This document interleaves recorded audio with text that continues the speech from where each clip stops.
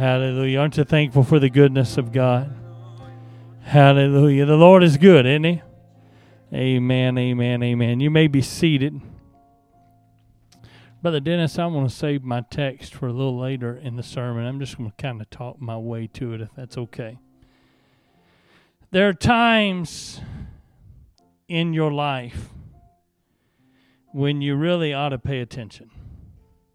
In fact, there are times and places where you simply must pay attention.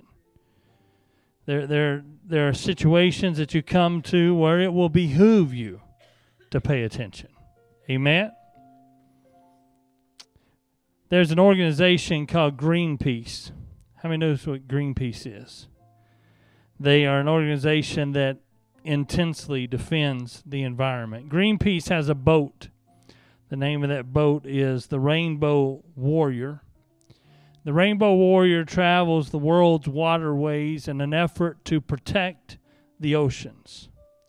But in October of 2005, while they were studying the effects of global warming on a fragile underwater coral reef in the Philippines, the Rainbow Warrior ran aground on the reef and caused it significant damage. They ended up doing irreparable harm to the very thing that they were trying to protect.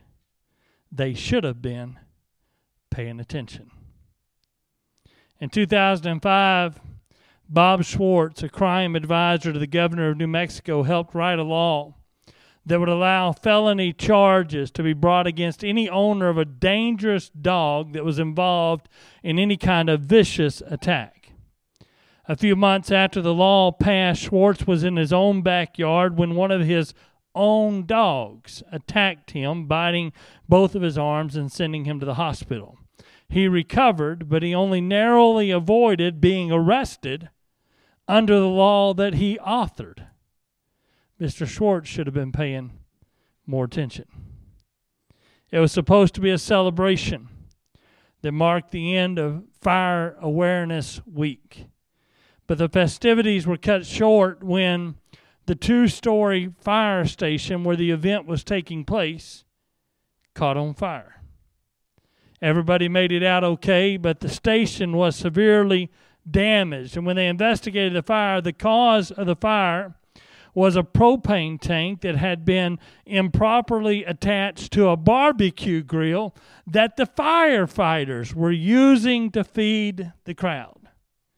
One firefighter said it's very embarrassing that this should happen to people whose job it is to help fires not to happen or to put them out. The firefighters probably should have been paying more attention. There are definitely times in your life when it would be very prudent for you to pay attention.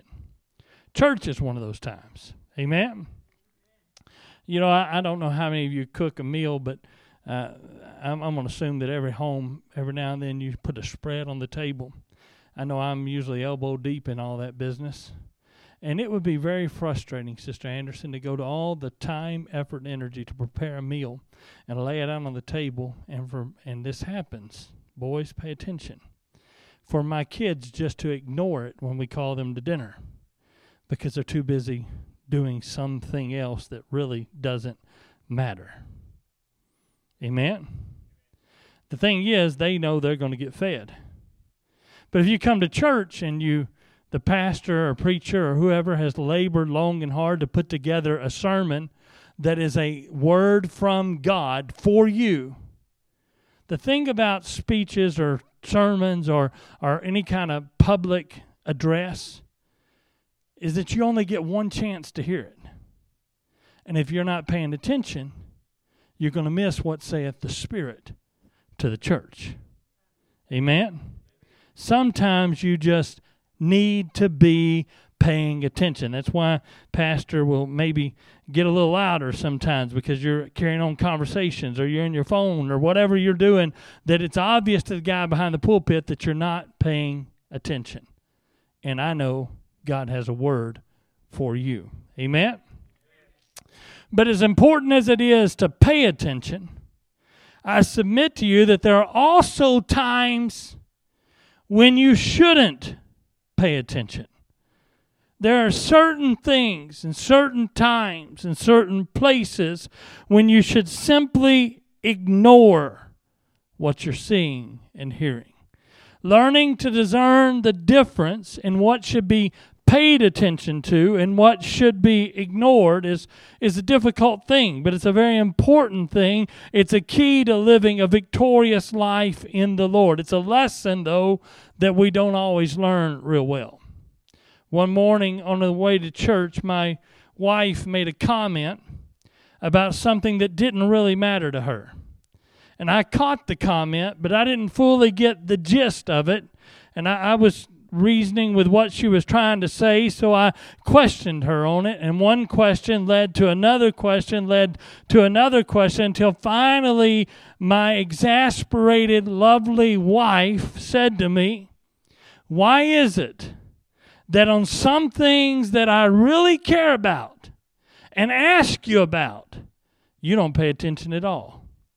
But sometimes some of the off-of-the-wall, meaningless comment that didn't mean anything to me, that's when you want to delve into the deeper meaning behind it." So it seemed to me that in my wife's mind, some things she says really matter,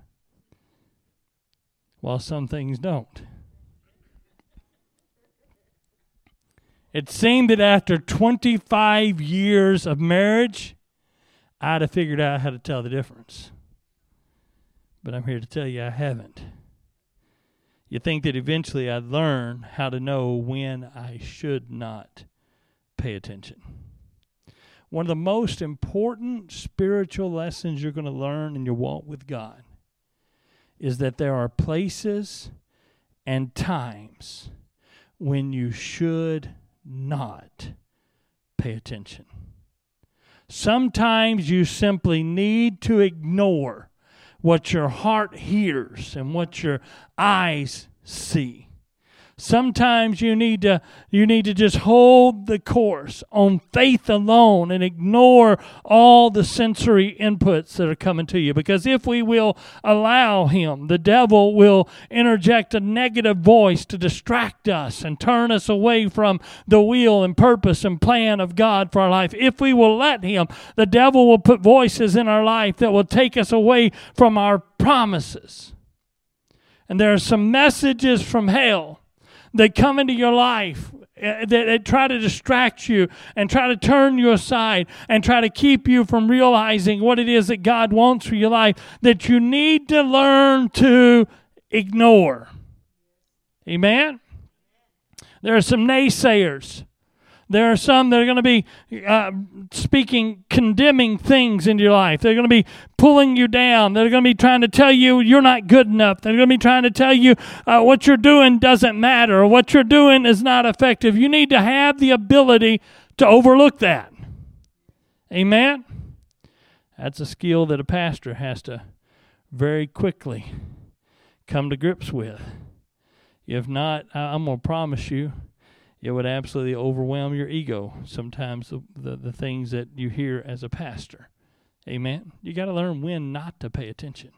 You got to learn when not to give any credence to what you're hearing, because there are some folks who would do their very best to drag you down and suck the very joy out of your walk with God. If you let them, they'll rob you of the very vision and purpose that God has given you. So I want you to know tonight that you have to learn when not to pay attention. That's one of the most important lessons that Jesus demonstrated throughout his ministry. There were always voices that were clamoring for his attention. There were always those that wanted to steer him in a direction that was contrary to his purpose and his plan. There were always those thronging multitudes that wanted to compel him towards an earthly throne, those eager followers that wanted him to raise up an earthly army and cast off the might of Rome. They wanted to make him a king. They wanted to crown him. They tried to warn him away from the cross and sought to spare him from the pain and the agony that would ultimately result in our redemption. But he would have no part of it. He simply ignored them. Sometimes you need to learn that you just have to ignore what you're seeing and what you're hearing. I want to consider a story this evening from the New Testament. It's a story you're familiar with. We're just going to read 2 verses and we'll get into it. Mark chapter 5, verses 35 and 36. The scripture says, "While he yet spake, there came from the ruler of the synagogue's house certain which said, Thy daughter is dead. Why troublest thou the master any further?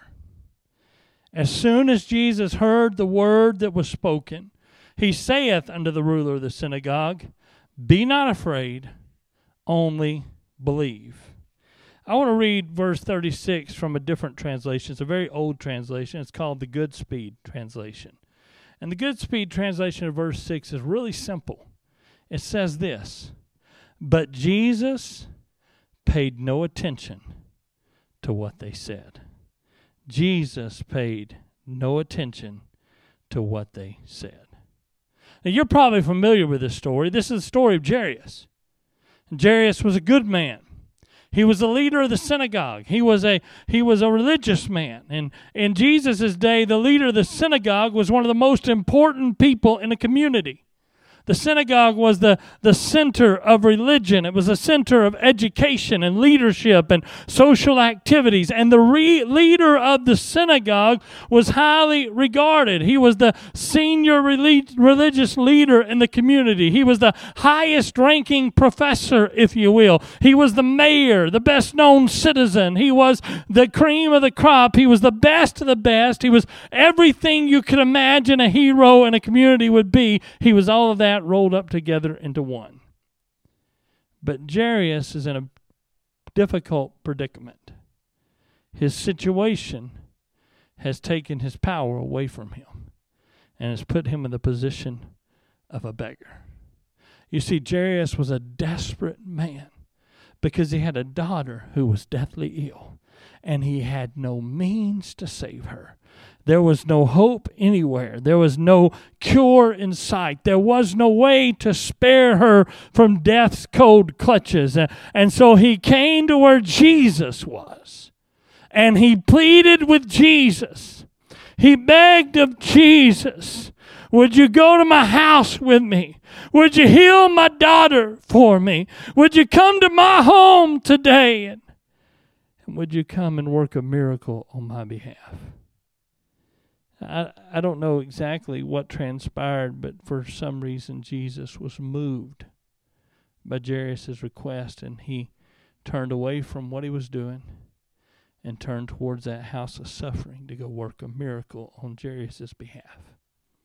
But Jairus had the same kind of luck that I have. Because just as Jesus begins to head for his house to solve his dilemma in a time-sensitive crisis, somebody else interrupted the Lord's progress. Jesus was stopped by a miracle, by a lady who pressed her way through the crowd and stopped him in his tracks. That's exactly what would have happened to me. Just as I got to Jesus, just as I made my plea, just as I got him to head for my house, he would stop and proclaim, somebody touched me. Here's Jairus, a frantic father. His daughter is dying. The light of his life is getting ready to go out, and he's doing everything he can to save that beloved daughter. But right in the middle of his miraculous intervention, just as he's got the master headed towards his home with the understanding that when Jesus gets there, the situation's going to change. When Jesus gets there, sickness is going to have to leave. This is the healer. But right in the middle of that miraculous intervention, here comes that little old lady with the issue of blood. And she presses her way into the story that belongs to Jairus. She presses her way under the center of Jairus' stage. She forces her miracle. She pushes her way through the crowd, and she presses her problem into center stage. And I don't know about you, but I've heard many preachers, I've done it myself, I've often commented on the frustration that the disciples must have felt when Jesus stopped in the middle of the crowd and said, "Who touched me?" You know, like, Lord, everybody's touching you. They're all around you. And we talked a lot about that, how frustrated they must have been. But what about poor Jairus? I mean, he's finally got Jesus headed to his house, and his daughter is at death's door. There's no time to spare. The situation is urgent. The need is pressing. It's a time-sensitive matter. He's in a race with time. He's trying to deliver the healer to his desperately ill daughter before it's too late. But that precious little lady with the issue of blood, she's the showstopper. She puts the brakes on everything. Everything gets put on hold as Jesus addresses that little lady and pronounces her healing and blessing because of her extraordinary faith. And as all of that is transpiring, precious moments are slipping away. As Jesus ministers to that pressing situation, it's pressed its way in upon them, Jairus has to be aware any moment now it's going to be too late. Then to top it all off, here come the naysayers, pressing their way through the crowd with great pomp and circumstance. And in the most official tone that they can muster, those faith robbers step onto the scene and they inform Jairus, it's too late. She's already gone. You can almost hear the tone of their voice as if they delight in sharing the bad news. You held out hope, but your hope is lost. You thought you were going to escape this, but death has claimed your daughter. And as soon as Jairus' daughter was pronounced dead, these messengers of doom went running to see who could be the first to share that devastating news with that ever hopeful father. The words said it all. Your hope is in vain. Your dream is dead. There's no sense in troubling the master anymore. That's the way the bearers of gloom and doom always act. They always come into the life of believers just like they came into the life of Jairus that day, and they pronounced, your daughter is dead. They said it in such a way that surely Jesus could hear them. They said it in such a way that Jesus, who was leaving whatever task he had been about before to go to Jairus' house to heal his daughter, they want to make sure Jesus knows the situation's lost. The circumstance has changed. Why trouble the master? You're wasting his time. The weight of their words is absolutely devastating. Because as the daughter dies, hope dies too. But something wonderful happened in the face of their negative report. Jesus paid no attention. He just ignored them. I know it's an odd translation, but I love it for its simplicity. He just ignored them. And that little girl would ultimately be healed because Jesus paid them no attention. I believe there's a valuable lesson that needs to be learned. Every time you set out to receive something from God or accomplish something for God, you can just count on it, honey. You're going to get met by the voice of protest. You're going to encounter those people and situations and circumstances going to try to rob you of your faith. Going to try to tell you your hope is wasted. Going to try to tell you you're trying to live above your station. That's more than God ever intended to do for you. Anytime you set out to do something from God, you can count on the fact that those prophets of doom and gloom and despair are going to meet you somewhere along the way. Those naysayers are going to pop up, and those negative voices are going to raise up in your life, and they're going to begin to speak things that will rob you of your faith. No matter who you are, no matter how long you've lived for God, When you start trying to build something spiritual in your life, you're going to be forced to face the voices that will detract and take away from what God is trying to do for you. Anytime you set out to receive a blessing from God that will make a change in your life, those loud voices of doubt and fear are going to be there. They're going to try to turn you aside. And I am convinced that part of the reason that Jairus' miracle is in Scripture is to briefly give us a small picture of a very important aspect of spiritual warfare. Sometimes you just have to ignore what your eyes see. Sometimes you just have to ignore what your ears are hearing. Sometimes you just have to ignore the circumstance that confronts you, because if the devil can just get you to listen to his voice, if he can just get you to harbor the doubt and the fear, and the fear that you're going to fail, and the fear that it's not going to come to pass, and the fear that your miracle is never going to be realized, he can rob you of your blessing and handicap you in your walk with God. He's a master at that game. Amen? He's the voice that says, trouble not the master. There's no use in your praying. It's too late anyway. It's already settled. There's no sense in getting your hope up. Trouble not the master. Your problem is too difficult for God to handle. Trouble not the master. It's too late now. The Lord can't help you now. The situation has gone too far. Trouble not the master. If you read the account in Scripture, as they get closer to Jairus' home, the voices of opposition only get louder. Just reading brief segments of Mark chapter 5 and Matthew chapter 9, where Matthew recounts the same story. They told him, your daughter's dead. Why trouble the master? They wept and wailed greatly. When they got to the home, there was a funeral song being played, and the mourners were making a loud, great loud noise, and then they laughed Jesus to scorn. Everywhere they went, every step of the way, those voices just kept getting louder and more overwhelming. But I want to tell you tonight to be very careful to the voices that you listen to when you're moving in a direction towards God. Be very careful at the voices you listen to when you're following the plan and purpose and will of God for your life. When you increase your commitment to God, when you turn yourself towards Him and you begin to pursue Him with all your heart. As you get closer to God, those negative voices are going to get louder. There's a converse that just occurred to me. If you're not hearing those voices, you might not be walking the right direction.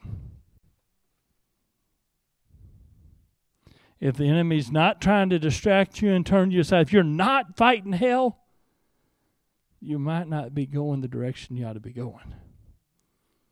That's free. I'm just throwing that out there. When you start trying to get closer to God, you're going to be reminded of every time you've ever failed, of every mistake you've ever made. You're going to be told that the situation is hopeless, that the dream is dead. They'll mock you. Those voices will laugh you to scorn. Others will tell you you're not good enough, that you aren't trying hard enough, that you don't deserve a blessing from God. The devil will try to convince you that your effort is in vain and that your faith is futile. But I come to you tonight with a simple message. Do what Jesus did. Pay no attention. You know, Jesus didn't convene a committee to determine if they were right or wrong. He didn't try to gather a consensus of opinions to see what the crowd thought. He simply ignored the negative voices that were coming into his life. There comes a point when you're going to have to do the same thing.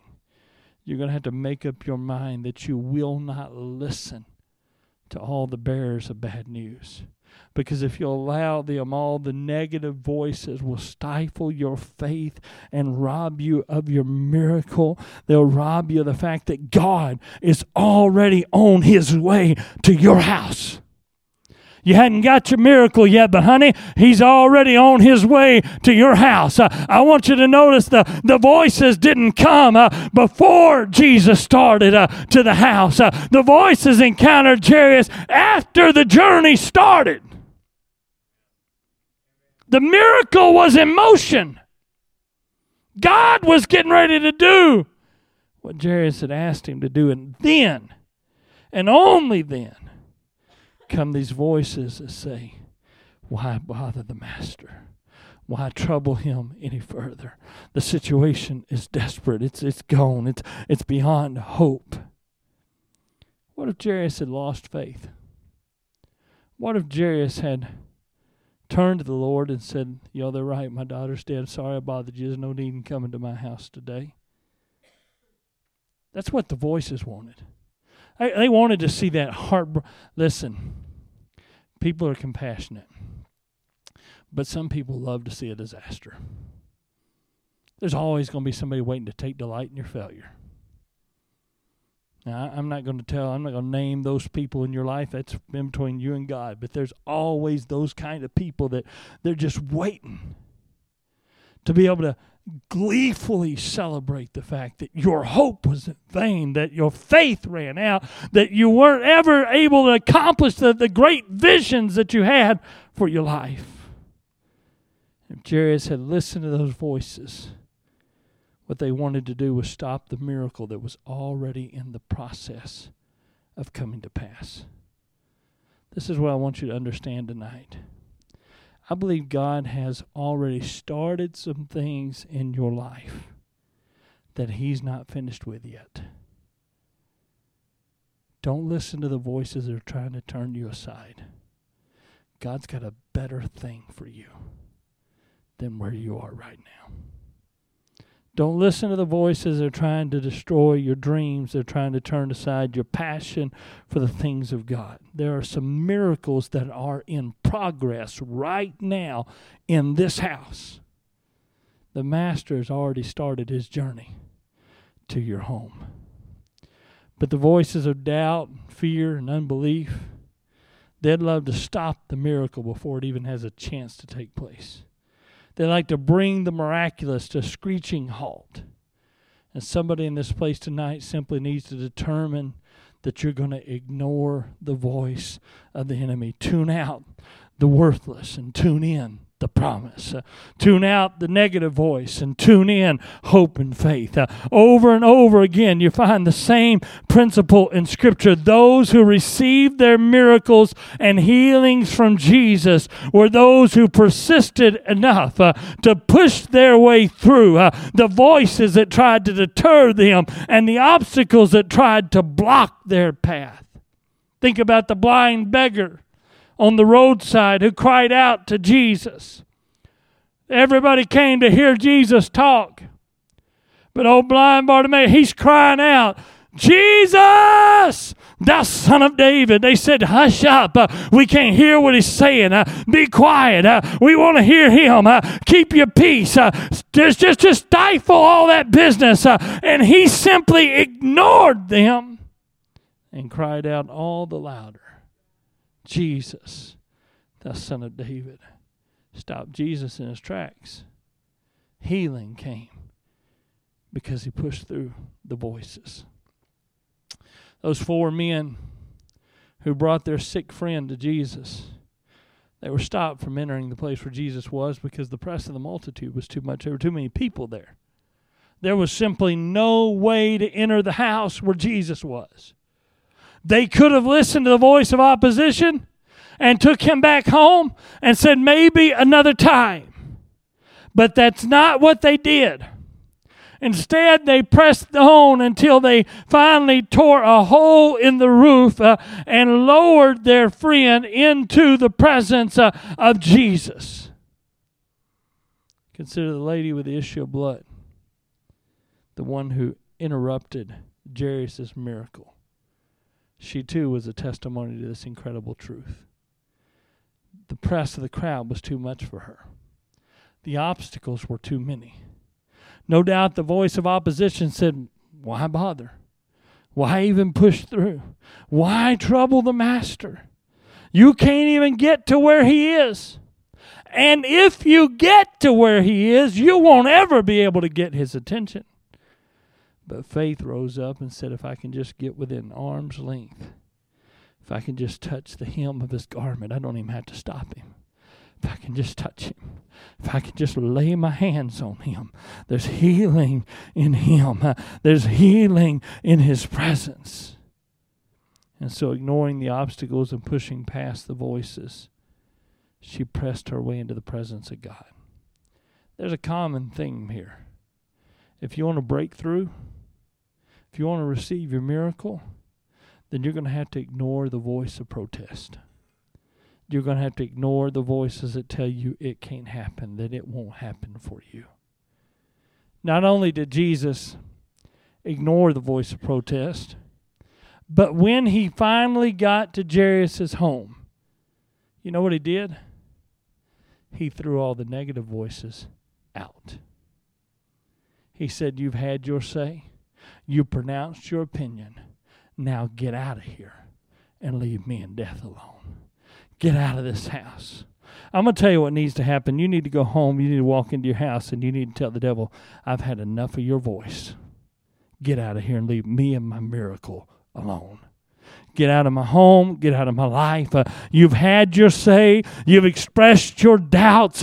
You told me how bad it is. You've tried to convince me there's no sense in troubling the Master. Now leave me and my miracle alone. Because my healing's still on the way. My lost loved one is still coming back to God. My children are still going to return to the faith. My job situation is going to be resolved. I don't have to give in. I don't have to accept the inevitable. I'm going to trust God and believe. I'm going to embrace my miracle. Would you stand with me, Brother Ryan, if you could maybe find something to play. The key to the whole story is the fact that Jesus ignored the voice of opposition. I just imagine that if Jesus had said to Jairus, well, I guess that settles it, Jairus had lost his faith too. I just imagine that if Jesus had hesitated for a moment, Jairus would have took that as a cue that he needed to do what they were asking him to do. But Jesus ignored them. I want to tell you in this place on a Wednesday night, you're going to have to ignore the voices that are telling you it can't be. It won't happen. I'm going to tell you what lays a hold of miracles. Faith lays a hold of miracles. Faith believes what it cannot see. Faith believes what it cannot hear. Faith lays a hold of things that are only hoped for. The further into your miracle of faith that you progress, the louder the voices of your enemy are going to become. But do what Jesus did. Just ignore it. Because every miracle, every breakthrough, every tremendous move of God will be accompanied by the voice of opposition and doubt. And the individual who receives the promise of God will always be the individual who ignored the naysayers, who ignored the doomsday prophets, who ignored all the reasons why it could not happen. Tonight, if you're struggling with an enemy that is constantly trying to tell you that you're wasting your time, that you might as well give up and quit, that there's no hope anywhere. You just have to accept the inevitable. This is just the way it's going to be. It's a pretty good indicator that your miracle is on its way. If you just hold on, the Lord's going to come through. If you just hold on, God's going to do what He said He'd do. If you keep the faith, ignore the negative voices. Ignore the things that are trying to steer you out of the will and purpose of God for your life. God's going to step into the room and command the opposition to leave sooner or later. And when He does, your miracle it's going to happen. Don't let the voices of doubt and fear abort what God is already beginning to do in your life. Make up your mind on a Wednesday night that no matter what happens, no matter what anyone says, you're going to hang on to your hope until the Lord delivers you your promise. Make a spiritual declaration. I will not entertain doubt and fear anymore. The circumstances are bleak. I'm just going to ignore them. Everything my eye sees is negative. I'm just going to ignore it. The outcome is questionable. I'm just going to ignore it. Somebody's already struck up a funeral song. They're already weeping and wailing. But I think I'll spend some time alone with the Master rather than listening to the voice of doubt. I want somebody to know on a Wednesday night there's victory in the house. There really is. There's overcoming power in the presence of God. There's a miracle here. Amen. I believe God's already started to do some things. I believe there are doors getting ready to open that you never imagined He could open. But you're going to have to make up your mind right here, right now. I'm going to press on. I'm going to ignore the voice of the enemy. I'm going to ignore the things that are trying to distract me and turn me away from God's purpose for my life. And I'm going to hold out in faith and believe in a promise that's already on its way. Believe in the Lord who is already walking to my house. Why don't you find a place of prayer for a few moments on a Wednesday night? Turn your heart towards heaven. It's time to steal the voice of the opposition. It's time to silence the voice of the accusers. It's time to lift up your voice in the presence of God and tell Him, Lord, I still trust You. I still trust You.